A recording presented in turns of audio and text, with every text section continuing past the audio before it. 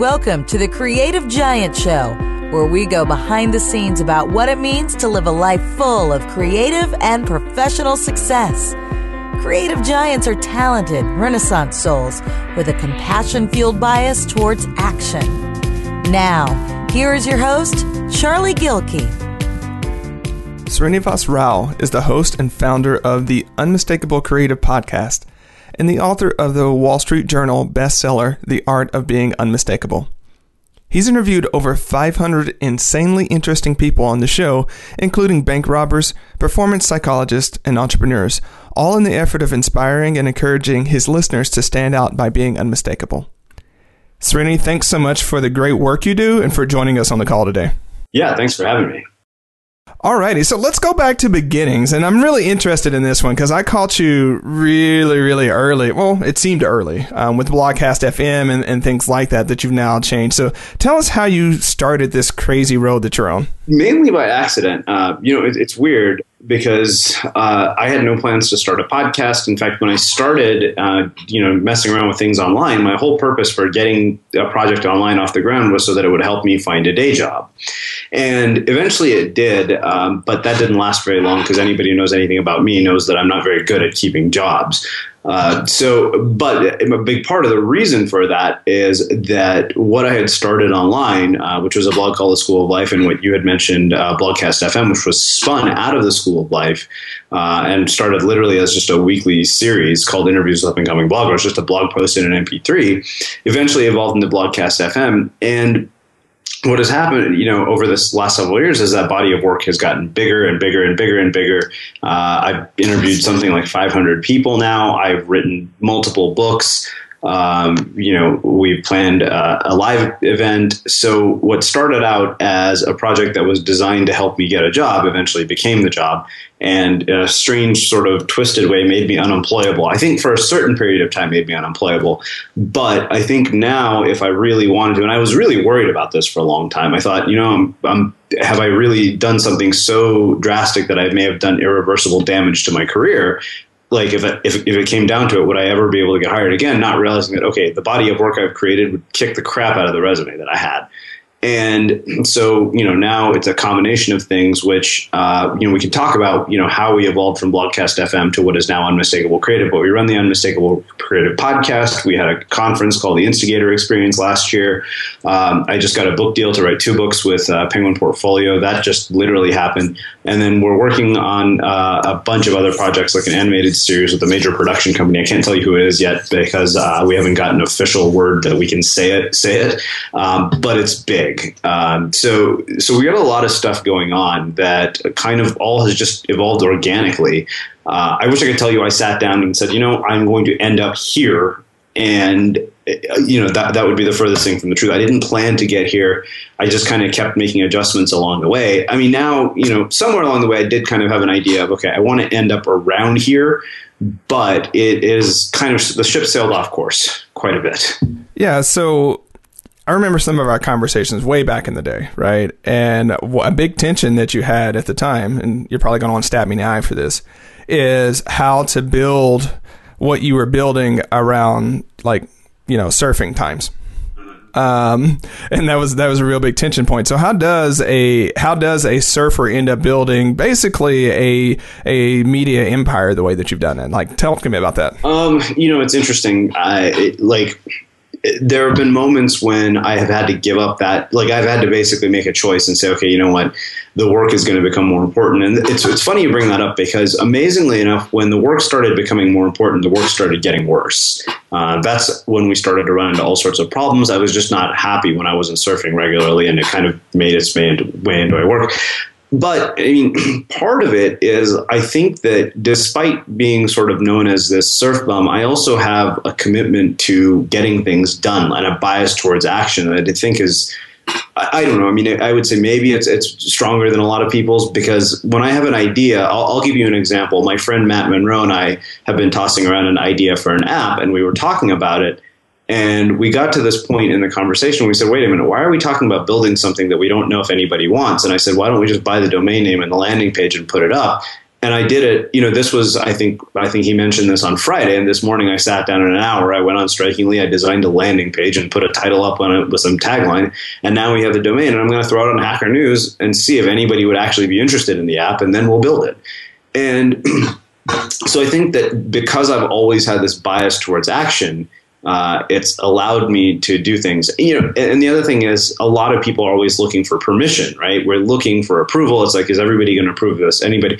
And I realized you can't get any big project off the ground that way. I mean, even when we did the Instigator experience the first time, I was like, okay, this is crazy. I don't know the first thing about planning a conference, but what I'm going to do is I'm going to throw up a landing page, and I'm going to say that this is going to be the most amazing conference you're going to go to. It'll be better than every conference you've ever been to, and it's going to be something different, and it's not going to suck. And, I literally started with really just a bunch of nonsense copy that sounded like inspirational psychobabble and a thing that said enter your email address. And 9 months later, we were putting on the event. So I think that really is at the core of it, is that I've never been a person who's not in motion, and that helps a lot. The other thing is I think that surfing actually makes the work better. When I found out that I was getting a book deal, I was like, shit, I'm going to have to get closer to the water so that I can write every day. I need to be in a place where I can surf regularly in order to do my best writing. I wrote a book called The Art of Being Unmistakable that was self-published, and looking back, I realized I wrote a good amount of that on a surf trip to Costa Rica between surf sessions. So I guess you could say that where I found the thing is it's what energizes me. It's kind of the fuel behind the fire. So it basically one thing fuels the other. Yeah. And I never really considered you a beach bum for what it's worth, right? I just knew that it was a strong priority. But I want to draw that out, though, because when you look at a lot of creative giants or peak performing creatives, what you'll find is they do have these largely physical habits that they have, or physical activities. It could be running, weightlifting, CrossFit, meditation. They could be, knitters, right? There are all sorts of weird things when you talk to people about what they do that actually provides a habitual anchor that allows them to do their great work, right? And it's kind of like the runner who puts on the shoes, right? People think about runners and like you have to psych yourself up. Like for runners, at a certain point, they just put on their shoes. Yeah, I mean, I've started running recently and I hate it, but I still do it every day. Like on the days that I can't surf, I'll run. And it's interesting you brought up this, physical aspect of this anchor. I mean, even Jonathan Fields talks about it in his book Uncertainty, that you need some sort of anchor if you're going to do this kind of work. And when the anchor gets out of balance, that's when things really go into a tailspin. I mean, I realized I was getting so stressed out sometime, we had a pretty rough year after April last year, but there's a period at which I was so worried about everything that was going on with the business that I literally would just sit in front of the computer all day waiting for the next disaster to strike. And I just wouldn't surf, and that did absolutely nothing for the business. So I think those anchors are really critical. And I think it's interesting you brought up physical activity, especially for creative people. I think that makes a huge difference. I mean, your body being in motion is just one of the most important things you can do for your work. All my ideas, I think, come from, my time in the water or time away from the computer. I rarely come up with, brilliant ideas when I'm sitting and staring at a computer screen. Yeah. I mean, our bodies are way more than head transportation vehicles, right? And so it's just one of those things where you have so much intelligence that doesn't actually sit in our brains, right? It actually sits throughout the myelin sheath, and I could go on and on, but yeah, get a physical activity because it makes a huge difference. You mentioned, which way am I going to go with this? You mentioned it was rough after April of last year. What happened? Tell us the story. Here's the simple reality of it is that we discovered one really, painful discovery was to discover that what we didn't have, we'd done a really good job building a brand. We'd done a pretty horrible job building a business because we had basically existed as a hodgepodge of projects, many of which gave us a lot of money all at once, and that's not a sustainable way to keep going. And it was hard because you feel like you've really busted your ass for all these years, and suddenly you get this illusion of I've made it. Even though I don't believe in I've made it moments, I thought, okay, this is it. Like we have put on an event. We got a lot of money all at once, and I don't know that I was prepared for. I didn't set myself up for what would happen after. I put everything I had into that event, and after that quarter, like after that month, we had a lot of things go wrong. Sponsors not renewing, but the reality is the one thing that was really wrong was that we didn't think past the event, or I didn't think past the event. And, momentum is one of those things that's really critical. And so I learned that lesson the hard way. And sometimes that's the only way you learn. Like, one of my mentors said, you get these momentum windows, and in a momentum window, you have an opportunity to make such a gargantuan leap that you'll never go back down to the same level again. And we kind of blew it, or I blew it because of a lot of personal reasons, and just, dealing with a lot of stress and anxiety and even depression, which I've talked about at Podcast Movement in my keynote speech. But really, I think there's also a lack of clarity on my own values. That's probably the bigger thing. I wasn't really clear on what I wanted. You called it a media empire. And I thought that what I wanted was to build truly like a Huffington Post or Gawker style media empire. And I wanted to be, that group of people. And that group of people is very separate from their audience. They don't interact with the audience. Like, you'll never have a conversation with Nick Denton, no matter how many Gawker websites you visit, because Nick Denton doesn't give a shit about you or me. Nick Denton wants to know that there are eyeballs and that there are ads being bought, because that's what the business Nick Denton is in. And, rightfully so. He's building a media conglomerate.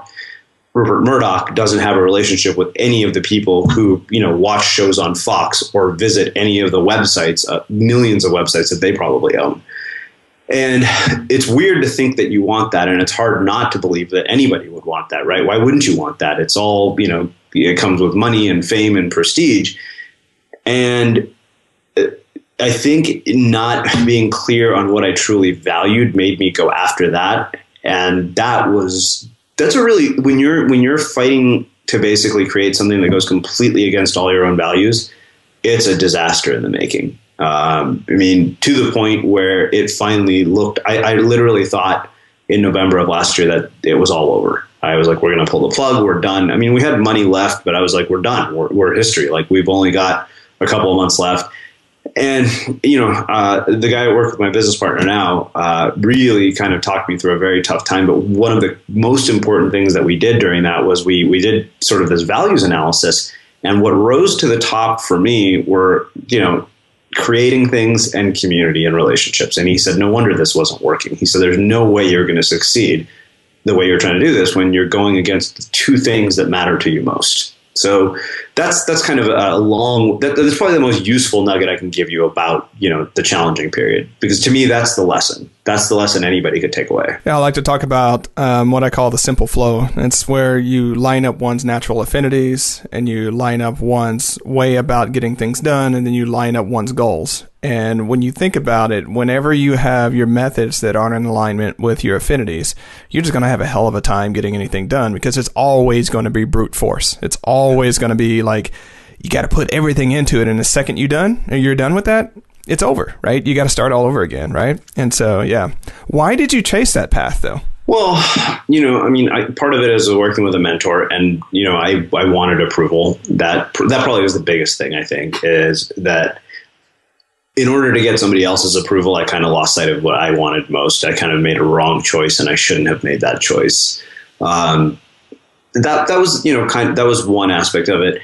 The other thing is, I'm not sure. I was starting to wonder if there was no future in the other direction. Like, I wasn't sure I could see building a future in the way it was going to go.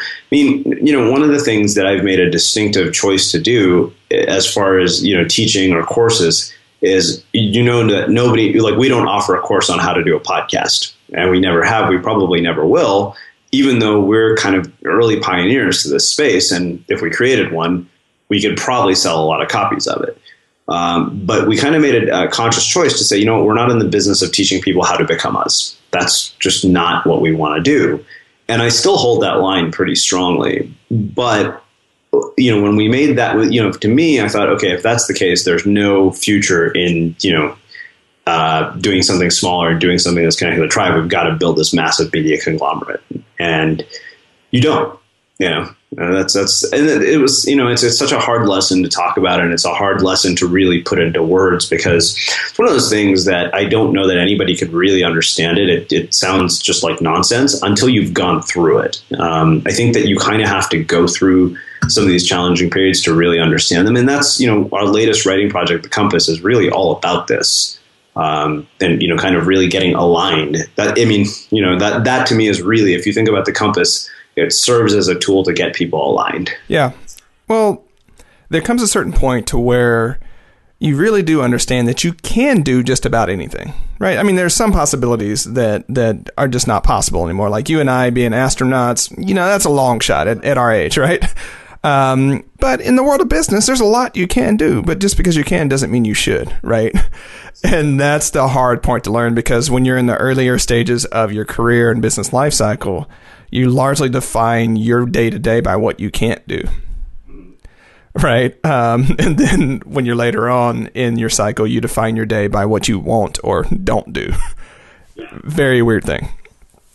What was the moment, if you can take us there, what was the moment where you knew, crap, I'm going to have to do something different? Like this is, you know, I'm on the wrong path and I need to do something different. I think it was pretty clear when, you know, we made a second go at the Instigator experience, and, you know, in January, I think the second week of January, we pulled the plug. We didn't sell enough tickets. It was like, how is it that we had gone so far from this wildly successful event to something that we're just dying here? I mean, this was hands down, like last Christmas was the worst holiday season I've ever had in my life. I was like, I want this to end. I don't give a damn that other people have Christmas, because we launched in December and we had this event. Like you know, luckily we negotiated the refundable deposit with our venue, but it was kind of like, here's this thing that we had built from the ground up, brought to life, and it was something beautiful. And now it was practically on life support. We're throwing Hail Marys to see if it would come back to life, and it just wasn't. And I think that was one of the pivotal moments. Maybe not the one, but I think if you know, what came to me right now was that it was like, okay, we're really far from who we are and what we stand for if we can't even make, you know, our own attendees from last year's event would have been our biggest supporters, and you know, they would have sold the event for us, and that wasn't happening. And when I knew, I'm like, we've made a lot of mistakes here. Okay, cool. Because I've seen it go both ways, right? Sometimes it's an external thing, like we're not selling this event and that's selling us something. Other times it's just you're sitting there drinking coffee one morning and it's like, oh, right? I've seen it have to be internal and external. Yeah, I mean, that was one of the bigger ones. I mean, there are a lot of internal things too, but that one, you know, really, you know, I think we've gotten away from our core at that point. Do you consider yourself at this point a natural writer, or are you more of just a natural, like, verbal creator? You know, that's an interesting question, because I've, up until this interview, consistently said that I am a far more skilled interviewer than I am a writer. And I think I would hold that line. I mean, more people know me for my interviewing skills than my writing skills. But on the flip side of that, I recently got a book deal to write 2 books. So it's interesting. I mean, I would say that as an interviewer, I think I stand above the crowd pretty significantly. As a writer, maybe not. Like, as a writer, there are people who have more lyric gifts than I do and are more poetic when they write.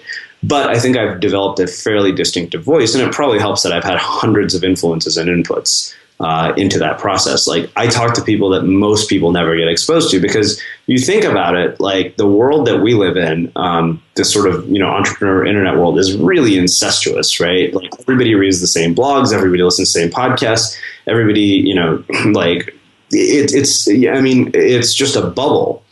And I've always made a conscious effort to bring, you know, people from outside the bubble into the work that I do. So I'll give you an example. This morning on our show, there's a guy named John Bramlett. And John Bramlett is visually impaired. He's blind. He can't see, but he's a painter. And John Bramblett's art looks better than anything I've ever painted in my entire life. But the thing is that you don't know who John Bramlett is.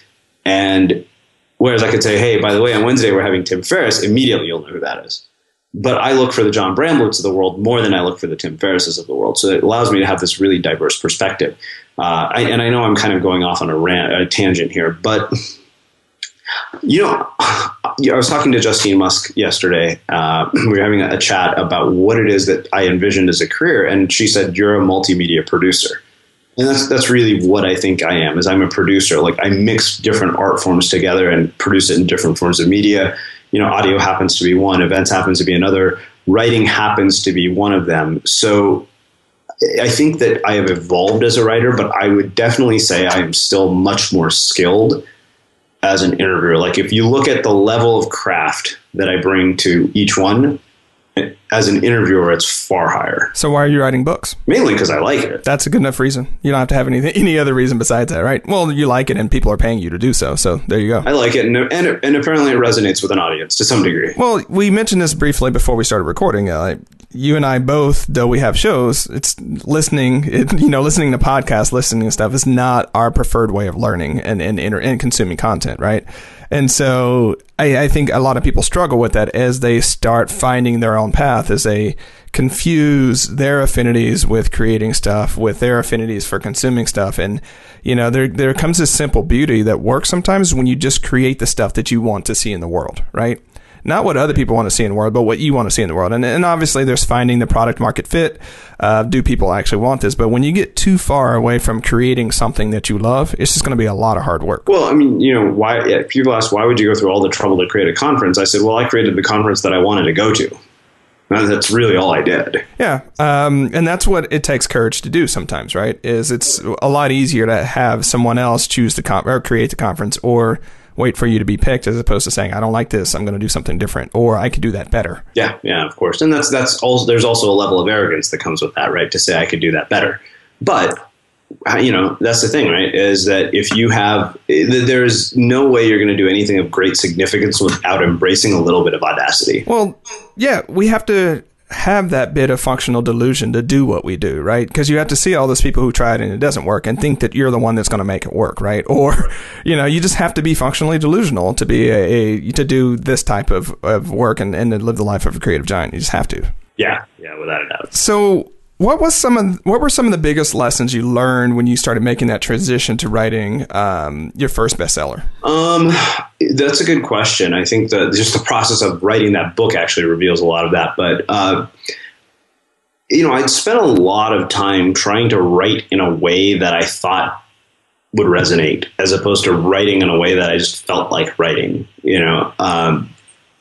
writing in a way that was honest, kind of stripped of all the BS and stripped of hesitation, because I can tell in a writer when you can kind of read somebody's writing and you can tell when they've held back, when they've held back because a lot of people are going to read it, when they've held back because they're scared, they're held back because they'll be vilified. I recently started a new blog called Unmistakable CEO, even though I'm not technically the CEO of Unmistakable Media anymore. And I started that blog because I wanted to write where there wasn't ever any pressure to succeed, because there wasn't much of an audience there. I was like, this is actually great. I mean, I already have enough projects where I have an audience. And the cool thing about that is some of my best work is coming from that, because there's no pressure to succeed. So I think that in a large part, it's about sort of letting go of all the expectations of all the shoulds, what's normal, what's successful, what works. All these preconceived ideas have to be abandoned. And then what you're left with is just you, naked, vulnerable, possibly not likely to be approved of some of the world. And that's fine, because it's, the challenge is, you get tempted to cater to your critics. So somebody wrote in one of our surveys recently, we just did a survey of our audience. They said, I am honestly not in love with Srini Style as an interviewer, which is funny because 98% of people are like, don't change a thing about the way you interview people. But this one person, and yet this one, and then they gave me a list of all the interviewers that they said I should study and sound like. And my question was, well, why don't you just go listen to them instead of telling me to change what I'm doing? Because that's a waste of my energy and your time. So it really is. I'm like, okay, that's silly. It's like, instead of me trying to become somebody else, you should just go listen to them, because clearly that's what you want. And yet this is a person who's still listening for some reason. I have no idea why, but part of it is, I think it's a willingness to hold that line. I love what Seth Godin said when I asked him, the question, what is it that makes somebody or something unmistakable? He said, it's the willingness to be wrong, to be criticized, and to matter. And I thought, okay, that's really simple, but it's not easy. Because, and the thing is, there's no manual for this. We can't teach you how to do this. We can't give you a map. We can't give you a blueprint. We can't give you a set of instructions. Even one of your daily planners is not going to teach somebody how to do this. It's intuitive, and it's about trusting sort of that intuitive sense and getting back to kind of, where you were as a kindergartner, where you don't have the level of self-awareness, and I'm going off on a bit of a tangent here, but I keep thinking about this chapter idea called The Occupational Hazards of Adulthood, because we're doing a revision and expansion of Art of Being Unmistakable as part of my book deal.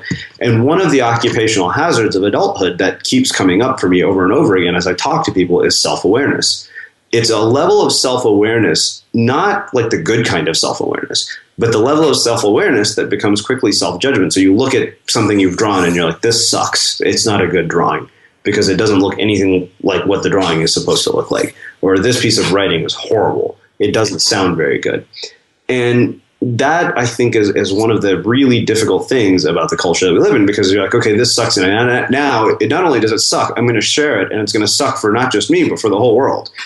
And so it becomes this just vicious cycle. And I think part of, answering your question is developing this capacity to let go of self-awareness when we're creating, let go of self-judgment. And in some ways, I guess, and I can't take credit for this. Somebody had talked about artistic license with me a few days ago. It's giving yourself artistic license to go no holds barred, not holding back, blood on the page, dying empty type of work. Yeah, what's really fascinating, I've been thinking about writing about this because I've been doing, it's at the end of April, and I've been doing a daily blogging project, because I recognize in a lot of ways that I'd gotten caught up in the science and tech of blogging. You know exactly what I'm talking about, right? It's really easy to do, and it's a very sophisticated way of hiding. Very, very sophisticated way of hiding, but you're hiding nonetheless. And one of the things I've been thinking about is that whole conscious incompetency model, right? Where like at the various lowest level, you're unconscious of your incompetence, right? You just don't know that you're not very good. And then you're conscious of your incompetence, and then you're conscious of your competence. But the highest level of mastery, and this is what gets people tripped up, is unconscious competence, where you're just in that zone where there's no filter. It's just you doing what you do. And the thing about it is, especially when you write in a public media way, you're so damn like attuned to what good looks like for other people, what all these other interviewers sound like, and what does Srini sound like, what does Jonathan Field sound like, what did Pam write, right? So we're so attuned to what good sounds like that we forget that our own way of being can be good, great, perfect, right? Whatever word you want to use there, Yeah, for sure. That's, that really gets in the way of us doing our work. I love what you said about a sophisticated way of hiding. I almost want to write that as a blog post. I think there's so much more to be said there. I mean, we all find sophisticated ways of hiding, right? And our sophisticated ways of hiding are what Seth calls our lizard brain, Stephen Pressfield calls resistance. Tweeting all day and having conversations is a sophisticated way of hiding. Getting on Facebook, and I do all of these things as much as anybody else does, but they're all sophisticated ways of hiding. When we hold back, there's a lot of transparency is one of those things I think is really interesting, especially with the work that Brene Brown has done around vulnerability. And yet we have a real challenge with transparency because there's this delicate balance of taking it too far and treating your audience like therapists. It's like that belongs in a therapist's office, not with your audience.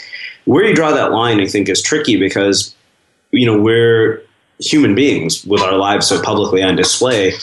And I think it's interesting that what happens often is that people who are somewhere else in the journey, maybe, further behind, if there is a behind, if we can even call it a journey where there's front, winners and losers, none of that. I mean, it's all ridiculous because it's all, just made up. But I think what happens is they project superhuman qualities on people who are human. And I think that's really challenging because the thing is then if people project superhuman qualities on you, you don't get to be broken. You don't get to be flawed. You don't get to cry. You don't get to have a nervous breakdown. You get to show up and be inspirational and give the world what they need. And I think that's a really challenging, that puts you in a very challenging position of, how do you create your work and at the same time maintain some level of humanity and be a real person? It's I don't know that we've quite found the answer there. And that's something that has interested me quite a bit in the last several months is, why do we project superhuman qualities on people who are actually quite normal? We need the story. That's why I think we need the story of someone else having something that we don't. because it makes it easy for us to sit on the couch, or it makes it easier for us not to publish, or it makes it easiest for us to turn on Netflix or whatever, whatever that is like they've got something. Srini has something. Seth has something. Pam has something. Like we can go down. They have that that I don't. And that's what separates us. That's a sophisticated way of hiding. Oh, we can go off on this for quite a while, right? Maybe we will at some other point, But I think that's the challenge, is when you sit down and I'm not saying everybody has to do this, but if you're later in your self-mastery along this sort of things, that's what I will say. You've just been doing this for a while, and you recognize that you put up all of these different constraints and borders for yourself. It's a really great time to strip it away and say, you know what, what's real, what's true, and what can I share from there, right? And let the rest go. Yeah, it's interesting you bring that up, because I was thinking about this morning, and I thought, you've said like you've known me since the beginning, and it's been a roller coaster ride. And a lot of people that there's people who aren't around anymore from when we both first started doing what we do. And there's people who have done remarkably well who came after me, even better than I've done. And there are moments when I was like, why the hell has it taken so long? And then I just sat down and I thought, I'm like, when I have to sit down and write this book, I'm going to have 7 years of material to draw upon. And maybe that's why it's taken 7 years, so that I have subconsciously enough material to draw on for a lifetime to do creative work. And so be it, if that's the case. Yeah, that's challenging, because like in many ways I've thought like I've been lapped several times here, right? There are people who started wave passing and run around me like, a couple of times. I'm like, that sucks, right? What did they do different? What was I doing? But then when you really take perspective of your life, that we each had our own thing. We each had our own battles that we were fighting at that time, and they had a good battle and they fought it in a good way. It doesn't mean that tides won't change. And I'm not trying to set up some type of upper limit problem. Like, oh, those people winning are going to lose at some point. I'm just saying we never know. And exactly as you mentioned, we never know what ingredients are simmering along our pathways that's just going to manifest in a certain way. So, at a certain point, who cares, right?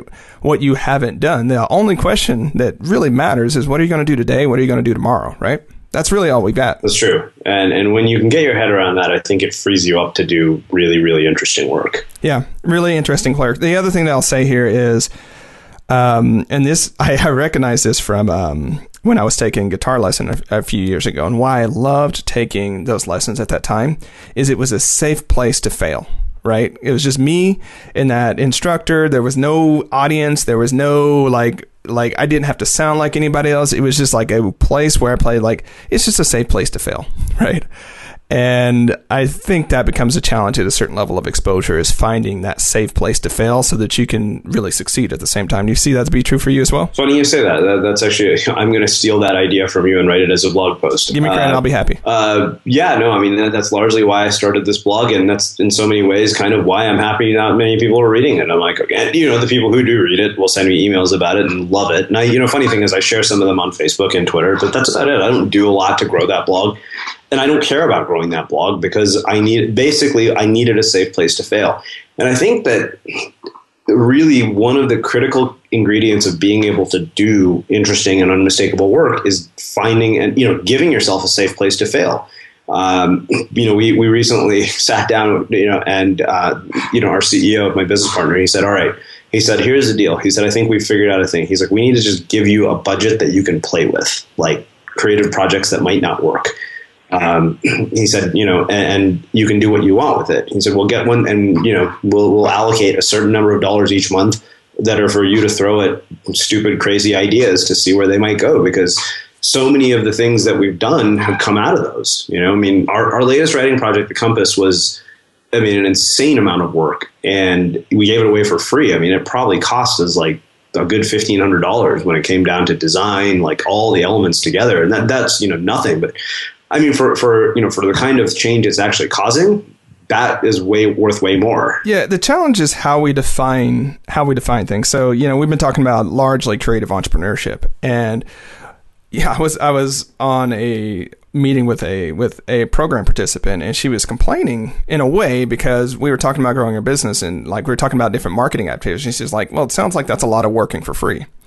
And I was like, all marketing is working for free, right? When you think about it, and the Compass project that you put out, yes, we can talk about a project that goes nowhere, but it's a part of your way of marketing yourself, right? And just natural and organic. But you don't do that. You don't get your stuff out there.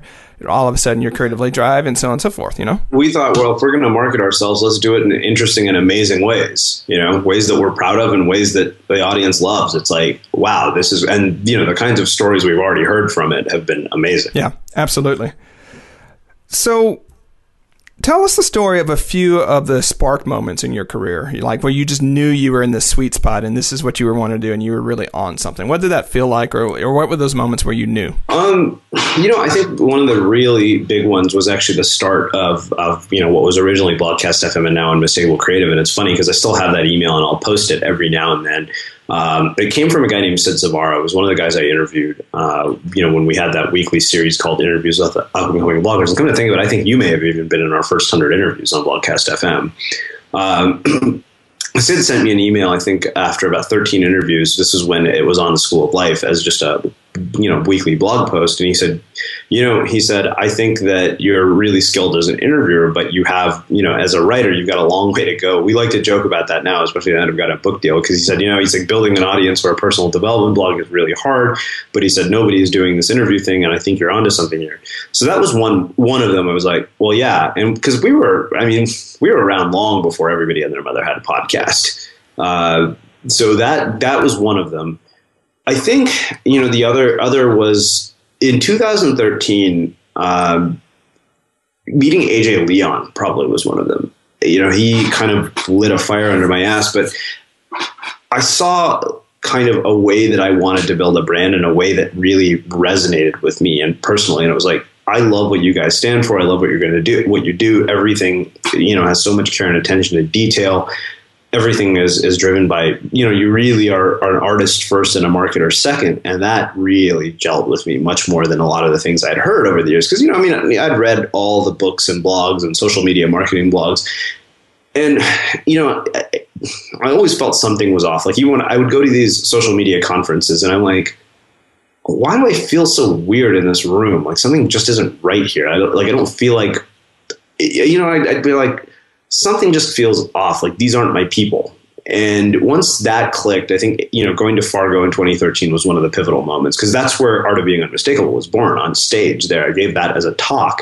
And then I thought, maybe there's a book here. And, from there, it was just like, momentum swing. And that was probably the biggest one is that moment of saying, part of it was I was like, okay, I'm 35 and, this might be career suicide, but I don't have anything left to lose at this point. Generally, that's when the best work, well, I won't say generally.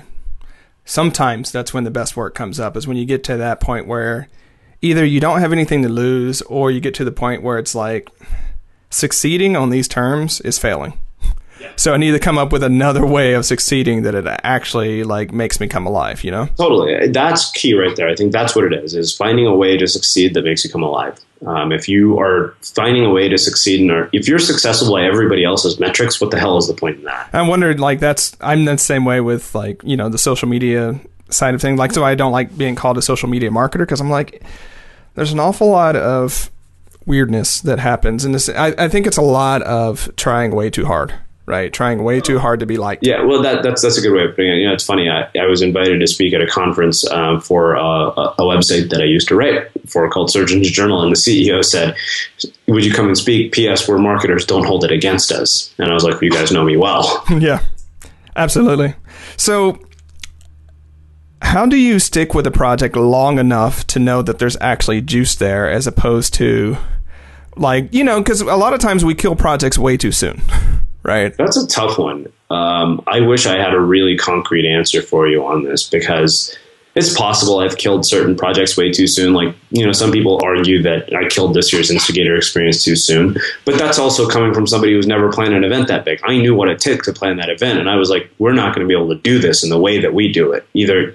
Because for us, everything we do is all in to the point of, people are usually exhausted when they're done. When they've worked with us, but they also know it's some of the best work of their life. In fact, that was, to me, one of the core values that I wanted to instill in, our organization is that whenever we work with somebody, they walk away saying, you know what, that was the best work I've done in my life. Like our designer, Lauren Rains, she did the Compass. hands down, I've known her for 6 years. I've never seen her produce something of this quality. Like it was a whole other level. Like we stepped up the game, and I was really proud that she got to do something like that. And I wanted that for anybody who worked with us, which I know is a bit of a tangent, but when do you kill something? Like, how do you know? I think that you have to have a certain level of grit. There's a certain point. There's a lot of people who would have killed everything I'm doing long ago, right? Because it involved moving home to my parents at living here 35, 36, when most of my friends are off married, having kids, building their houses in the suburbs. I mean, doing everything that you should be doing. And of course, that's the key right there. It's should, right? So part of it is having enough grit to say, okay, can I go past, where the average person would quit? But also knowing when you've hit a dead end, when it's just like, this is not working. And see, the thing with us is we've seen enough glimpses of, holy shit, this could get really awesome. And we've had moments, literally, if you think, I was ready to scrap the whole thing in November. And imagine if I hadn't gone till February when that editor contacted me. Imagine if I had quit in November and she had found that article and said, oh, well, I'm sorry to tell you that I've shut down the podcast. No, shut down everything I'm doing. Like, the difference was 2 months. So I don't know that I have a concrete answer for this. I mean, I think that part of it is seeing, what the feedback is like. And fortunately for us, the feedback had always been good consistently. Even when the money doesn't match up to, the meaning you're creating, like if the meaning you're creating is significant, then I think that it gives you the fuel to keep going when the money and the meaning don't match up until they finally do, if that makes sense. I went on a total tangent just to get to that point. You should cut out the whole rest of it just to give that as the answer. Most of our creative careers seem to be tangents. So, right? And sometimes it's just you get on one of those tangents. And I think that's a beautiful way because, I mean, the reason I asked is there's basically two different questions here. One is, how do you stick with something long enough that you can actually evaluate, right, that it's working, that it's got some juice, so on and so forth. So that's one question. The other question is, when do you kill something when it's just really not going the way that you want it to go? And that you can have something to where you don't necessarily kill it, you just don't stick with it long enough, right? It's just, stillborn in that way, right? Yeah, and I think that's where meaning becomes a fuel for you to keep going, right? Like if the work is creating impact in somebody else's life, that actually fuels you in a lot of ways when all the other metrics aren't working. Fantastic. All right, so what is the most unanticipated challenge that you're currently facing? That's a good question. I think that suddenly we had a real momentum swing. Like we went from no momentum to, okay, all of a sudden it's all starting to come back. And this time I want to make sure that it's that way for good. And I guess that maybe, as I'm thinking about it, since you asked that, is knowing that the future we're about to create is exactly what I want, are we going to end up exactly wrong? Because I know there will be changes along the way. There always are. And other opportunities will come up. So knowing that, I think, and then figuring out how is that done in a way that is repeatable, sustainable, and still allows us to operate like artists. If people only remember one thing about you or your body of work from this episode, what would you want that to be? Take in all the inputs you need to take in, and then when you're ready to create, remove them all and see where you go. Connect dots. That's how you get to unmistakable work in my mind. It's about connecting ideas and dots and putting things together in a way that only you could, even if you are influenced by other people's ideas. Because I've been influenced by hundreds of people's ideas. None of them are originally mine, but together they're created in a way that only I could create them. And I think that that's the key to doing really interesting work. Srini, thanks so much for joining us today. Yeah, my pleasure. Thanks for having me. This has been a really fun conversation. All righty, Creative Giants. So you heard it from Srini Rao. What inputs do you need to take in and or let go of to create something that's uniquely you, unmistakably you, powerfully you? Think about that. And until next time, stand tall. Thanks for listening to The Creative Giant Show. To find more tools and inspiration for creative giants, head on over to productiveflourishing.com. Stand tall, creative giant.